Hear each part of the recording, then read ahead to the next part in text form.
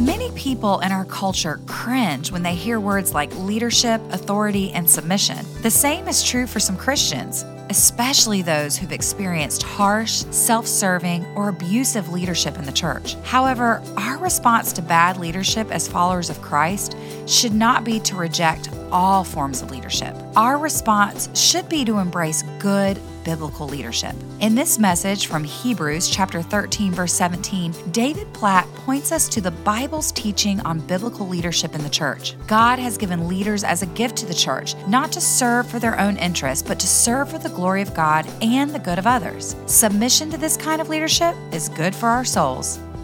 This is the Radical with David Platt podcast. Here is David with a message titled, You Need Biblical Leadership.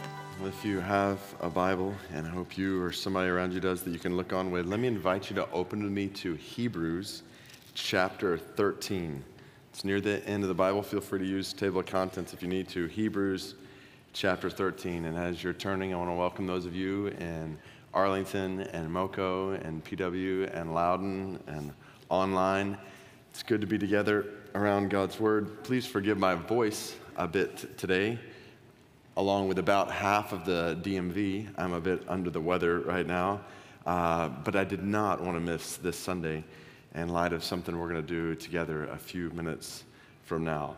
We're in week 11 of 12 weeks in God's Word, seeing how every one of us needs a biblical church, how God has uniquely designed the church, unlike any other group or organization or gathering in the world, for our good, and how we will not experience, you will not, I will not experience our highest good without the church, and specifically without commitment to meaningful membership in a church. And to this point, we've seen 10 reasons why that's true, including some things that we know we need, like biblical prayer or biblical worship last week, to some things we may not, at least instinctually, think we need, like, do I need biblical giving? Do I need biblical accountability and discipline? Which leads to what we're going to look at today, at how you need biblical leadership in your life. And I need biblical leadership in my life. We need a church where we are led by people according to the Bible. And I'm going to use we or you and I very intentionally throughout our time today, because even as an elder or pastor in this church, I need other elders and pastors and leaders in this church in my life. But here's the deal. In our sinful nature, we don't think we need this. We think, I don't need to follow somebody else. I'm quite capable of leading my own life. And as a result, even when somebody is in a leadership position, we think, well, it doesn't mean I have to follow their leadership. But listen to the Bible. So this is God speaking to you and me about leaders in the church. And listen to what God says. Hebrews chapter 13, verse 17. Obey your leaders and submit to them, for they are keeping watch over your souls as those who will have to give an account.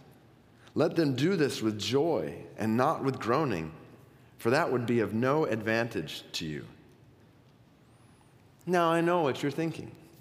You're thinking, of course you would choose this text to preach on as a leader in the church. Of course, you would find the verse in the Bible that says people are supposed to obey and submit to and make you happy. And you might even go so far as to think, this is what's wrong in the church. Leaders who crave this kind of power, wield this kind of influence. And you know, I'd actually agree with you. There are so many examples, more than any of us would like to count, of leaders craving power and wielding influence in unhelpful and even harmful ways, even in the church. We've all seen headlines of scandals and sexual abuse that absolutely are what is wrong with the church. But that's just it. Those headlines happen because those leaders are not leading biblically in the church. And the consequences of bad leadership in the church are personally devastating and far-reaching, which is why you and I need good leaders who lovingly, caringly, selflessly, and biblically lead us to experience life to the full in Jesus. And to be clear, it's not just Christians who need good leaders in the church. The world needs good leaders in the church. Some of you may be visiting today, you may be exploring Christianity. We are so glad you're here. And I trust that even if you're not a Christian, you hate and you're sickened by self-seeking, self-interested, self-promoting, and self-protecting leaders anywhere, and especially in the church. So let's think together then about what God is saying in His Word here, about how we need biblical leaders who we can obey and submit to. Knowing even these words, obey and submit, have such negative connotations. So let's pause for a moment and realize what the Bible is not saying here. The Bible is not promoting one absolute obedience to authoritarian leadership. The Bible never says to do whatever a demanding or dictatorial or even despotic leader in this world says to do. Acts chapter 5, verse 29, we must obey God rather than men. If anyone in any role of leadership is ever telling us to do that which is disobedient to God and His Word, then we should not obey or submit to that leadership. So we know this is not God promoting absolute obedience to authoritarian leadership over Him in this world, no. And second, the Bible is not promoting abuse of power all throughout the Old Testament. And we're reading this in Amos right now in our church's Bible reading plan. God rebukes leaders among His people for abusing their own power for their own gain, which is why when you get to the New Testament, what does God say to elders? 1 Peter chapter 5, verse 2, shepherd the flock that is of God that is among you, exercising oversight, not under compulsion, but willingly, as God would have you, not for shameful gain, but eagerly, not domineering over those in your charge, but being examples to the flock. And Jesus made this clear all throughout the Gospels, that power is a gift from God to be used to serve people. Mark chapter 10, verse 42, Jesus says, you know that those who are regarded as rulers of the Gentiles lord it over them, and their officials exercise authority over them. Not so with you. Indeed, whoever wants to become great among you must be your servant. Whoever wants to be first must be slave of all. For even the Son of Man, referring to Himself, did not come to be served, but to serve, and to give His life as a ransom for many. God makes very clear in His Word that He is promoting service toward people, not abuse of power. And then, so follow this, the Bible is also not promoting here any kind of acknowledgement of inequality. Sometimes when we hear submission, we think inequality. Someone who submits is inferior to someone else who is superior. If two people are equal, we think, then there's no submission involved. This is where we need to guard ourselves, especially in our culture and our country, where we can so exalt freedom to the point that any kind of authority is seen as oppressive or evil, when that is not true. According to God, authority and accountability and submission to good leaders is a really good thing. Jesus Himself, the Son of God, what we're about to celebrate at Christmas, takes on human flesh and submits to His Father. Not as I will, but as you will. Yet His submission does not strike in any way at His dignity. Or think of human relationships. When the Bible says that a child should obey their parents, that doesn't mean that a child is less dignified than their parents in any way. When God tells a wife in Ephesians chapter 5 to submit to a husband's loving sacrificial leadership, that doesn't mean a wife is any less than her husband in any way.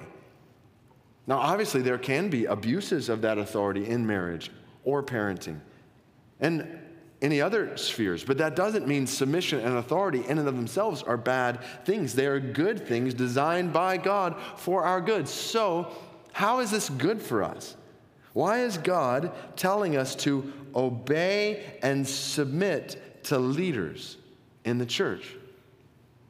And I should just pause here for a moment to make sure we're on the same page when we're thinking about who leaders in the church are according to God. So who are the leaders that God is talking about here? And if you turn back just a few pages in your Bible, you'll come to 1 Timothy chapter 3, just a couple of pages back, where you see two primary kinds of leaders in the church, elders and deacons. We're not going to spend exhaustive time in this text. We've studied before when we've talked about biblical leadership, so you can go back to those sermons if it'd be helpful. But let's just read real quickly 1 Timothy chapter 3, verses 1 through 13, to make sure we're on the same page with the kinds of leaders God is talking about obeying and submitting to. And I think Hebrews chapter 13, verse 17 will start to make a lot more sense. Follow along in 1 Timothy chapter 3, verse 1. The Bible says, the saying is trustworthy. If anyone aspires to the office of overseer, he desires a noble task. And I should just point out that word overseer there is used interchangeably in the New Testament with the word elder, what we commonly refer to as a pastor. So whenever you see one of these words in terms of leadership in the church, they're talking about the same group of people, elder, overseer, pastor. So 1 Timothy 3:2 continues, therefore an overseer must be above reproach, the husband of one wife, sober-minded, self-controlled, respectable, hospitable, able to teach, not a drunkard, not violent but gentle, not quarrelsome, not a lover of money. He must manage his own household well, with all dignity, keeping his children submissive. For if someone does not know how to manage his own household, how will he care for God's church? He must not be a recent convert, or he may become puffed up with conceit and fall into the condemnation of the devil. Moreover, he must be well thought of by outsiders, so that he may not fall into disgrace, into a snare of the devil. So these are the qualifications 1 Timothy 3 outlines for overseers, or elders, or pastors in the church. And you can see a similar list of qualifications in Titus chapter 1, verses 5 through 9. And then in verse 9, the Bible talks about another group of leaders and their qualifications in the church. Deacons, likewise, must be dignified, not double-tongued, not addicted to much wine, not greedy for dishonest gain. They must hold the mystery of the faith with a clear conscience. And let them also be tested first. Let them serve as deacons if they prove themselves blameless. Their wives likewise must be dignified, not slanderers, but sober-minded, faithful in all things. Let deacons each be the husband of one wife, managing their children and their own households well. For those who serve well as deacons gain a good standing for themselves and also great confidence in the faith that is in Christ Jesus. And I should point out that back up in verse 11, you probably see a note in your Bible when it says their wives likewise. There's a little note that probably takes you down in your Bible that says that could mean just wives, or women likewise must be dignified, referring to women deacons. But to summarize, so these verses, 1 Timothy chapter 3, we just read, describe the two primary groups of leaders in the church. Elders who oversee the church, that's the group of leaders, specifically men entrusted with the authority to teach and care for and pastor, shepherd the church. And then deacons as men and women who lead out in different ministries across the church to meet specific needs. One example is Acts chapter 6, as they oversee the distribution of food to people in need. And these standards for leadership in 1 Timothy chapter 3 are clearly outlined by God. And we could talk a lot about these character qualifications, but for the most part, I think you'll notice they're really just expectations for every follower of Jesus, which is kind of the point. These are men and women who are supposed to lead in the church by example. In other words, the leaders we're obeying and submitting to should be people whose lives look like Jesus. Which now leads us back. So Hebrews 13, we read verse 17 about obeying and submitting to leaders, but that's actually not the first time Hebrews 13 mentions leaders in the church. So go back there with me to Hebrews chapter 13 and look at verse 7. 10 verses before that, the author of Hebrews says, remember your leaders, those who spoke to you the word of God. Consider the outcome of their way of life and imitate their faith. Jesus Christ is the same yesterday and today and forever. I love this. The whole point of leadership in the church is to point people to Jesus Christ. So now it's starting to make sense why you and I need biblical leadership in the church. We need people who are doing, so watch this, two main things here. We need leaders who speak the word of God to us faithfully and continually. Remember your leaders who did what? Who spoke to you the word of God. And now it starts to make sense. If leaders in the church are speaking the word of God to you, then of course you should do what? Obey and submit to leaders. Because we're obeying and submitting to the word of God that they're speaking. Yes, we need people speaking the word of God to us like this. Faithfully. I emphasize that word in light of the context around here in Hebrews chapter 13. Look right after this in Hebrews chapter 13, verse 9. The Bible says, do not be led away by diverse and strange teachings. And it goes into some specific examples of diverse and strange teachings at that point that the people of God needed to avoid. We need leaders who are teaching God's word to us faithfully. Which is why, if you remember back in 1 Timothy chapter 3, what we just read, talking specifically about the role of elders and pastors and overseers, it says they must be able to teach. It's interesting, out of all the qualifications in 1 Timothy 3, all these qualifications are character qualifications except for this one, competency qualification. An elder, overseer, pastor must be able to teach God's word because their whole leadership in the church is contingent on speaking the word of God to others. So he must be stewarding that gift faithfully. Remember the very first week of this series when we saw our need for biblical preaching and teaching and we read 2 Timothy chapter 4? Remember these words from God to his people? He said, I charge you, or actually this is speaking directly to leaders, I charge you in the presence of God and of Christ Jesus, who is to judge the living and the dead, and by his appearing and his kingdom, preach the word. Be ready in season and out of season. Reprove, rebuke, and exhort with great patience, with complete patience and teaching, for the time is coming when people will not endure sound teaching, but having itching ears, they will accumulate for themselves teachers to suit their own passions, and will turn away from listening to the truth and wander off into myths. In other words, you and I don't need leaders in the church who tell us what we want to hear. We need leaders in the church who are telling us what God says, regardless of whether we want to hear it. And if that means we are reproved or rebuked or exhorted, we need leaders who will teach God's word to us faithfully and continually. Deuteronomy chapter 6, which we looked at last week. You and I need leaders who God's word is just flowing from them all the time, whose lips and lives are overflowing with the word of God. And then, so now back to Hebrews chapter 13, verse 7.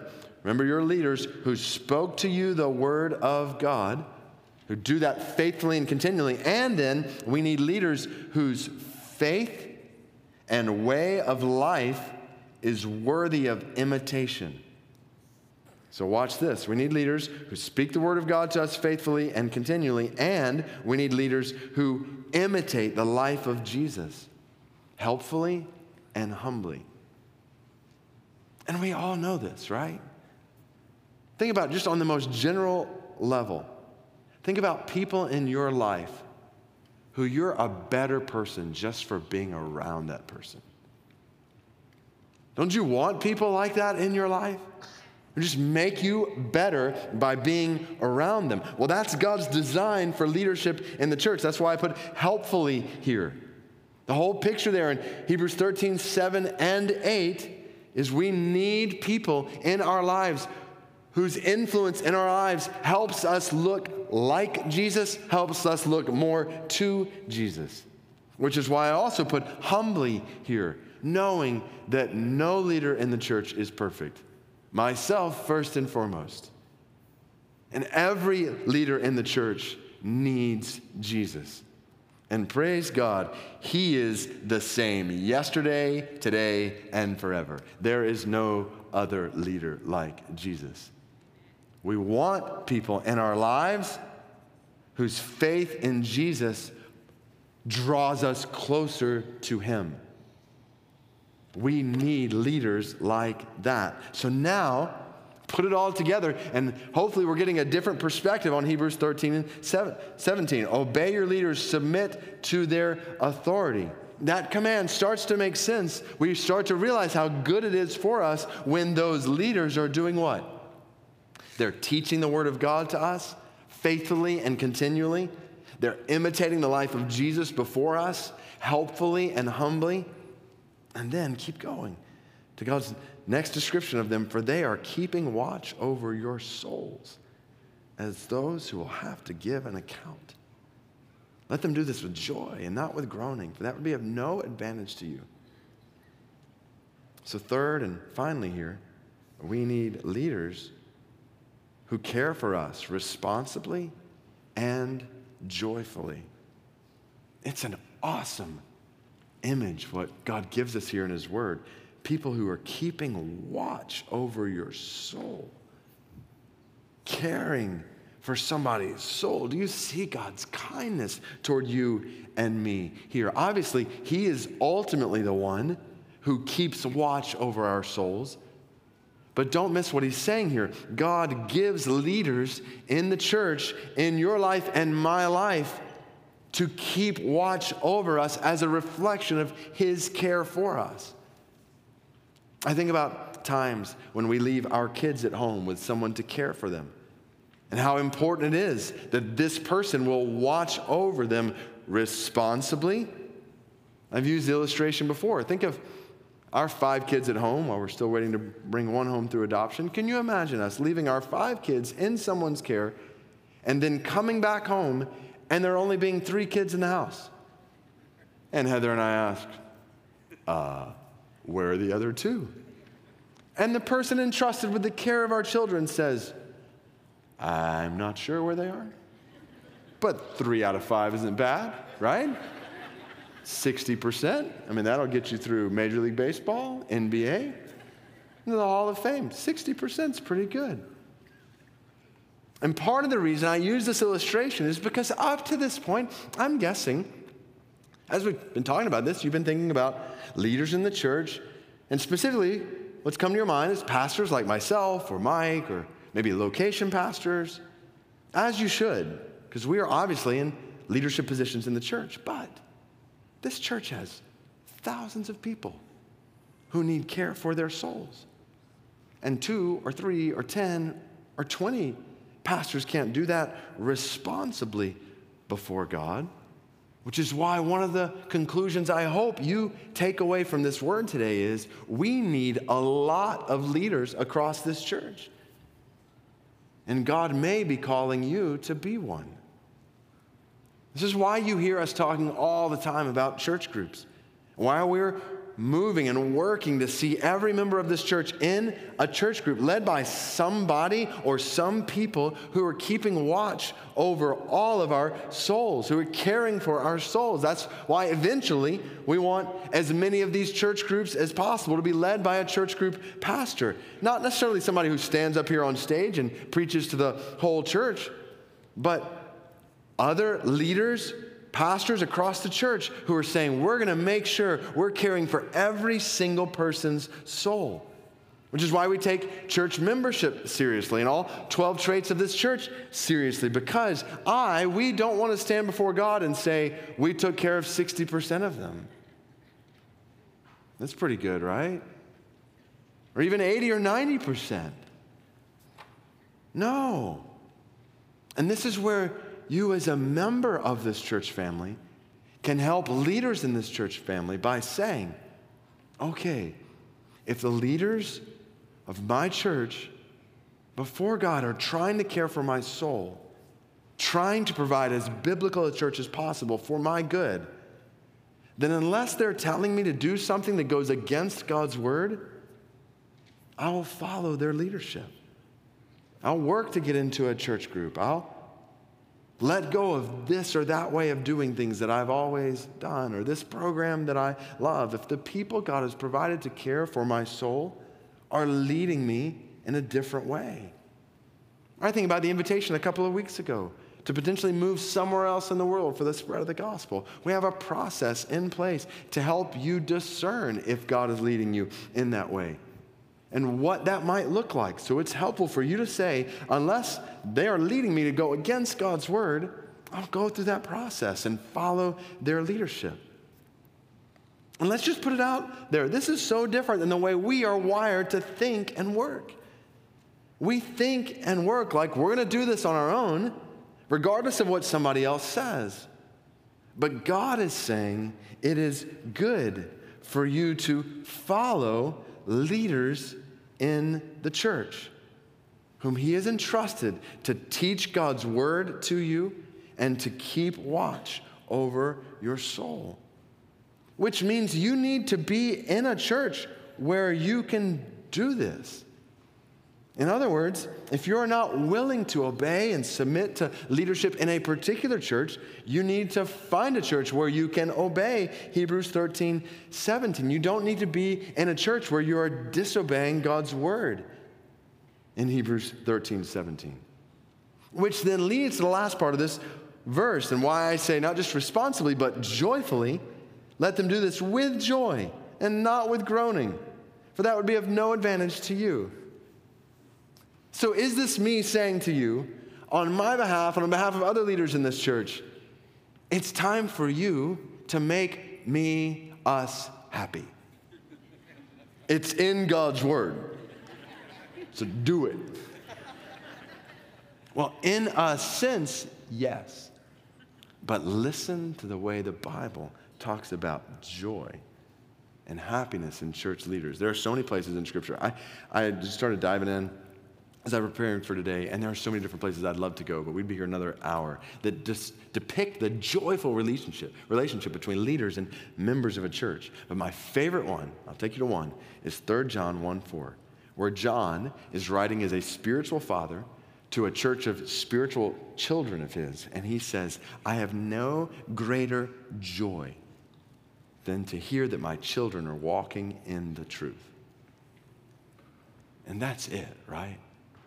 Don't miss it. We all know this with physical children. If you have doesn't it bring you great joy to see your children thrive? And so it's like, I'm a happy man, and my children are growing and thriving in this way or that way. And so in the church, I can totally testify to this verse right here. My greatest joy as a leader in this church family is seeing members of this church family grow in your relationship with Jesus. Without question, seeing you receive God's word and walk in obedience to it, seeing you share God's word and lead other people to Jesus. You want to make a church leader's day? Tell them how you share the gospel and somebody's now going to be in heaven for all of eternity as a result of their obedience to the word. Seeing you care for each other.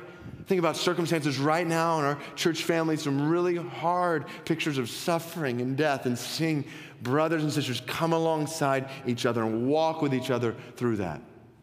Seeing you say a couple of weeks ago, God, I'll spread the gospel to unreached people no matter what it costs, and I'm going to explore what that looks like with total surrender in my heart. Seeing you take radical risks to follow Jesus in your workplace, in this city, among the nations. So now, it all makes sense When leaders in the church are teaching the Word of God and imitating the life of Jesus and keeping watch over people's souls, and people in the church are obeying and submitting to that kind of leadership, there is much joy to be had by all.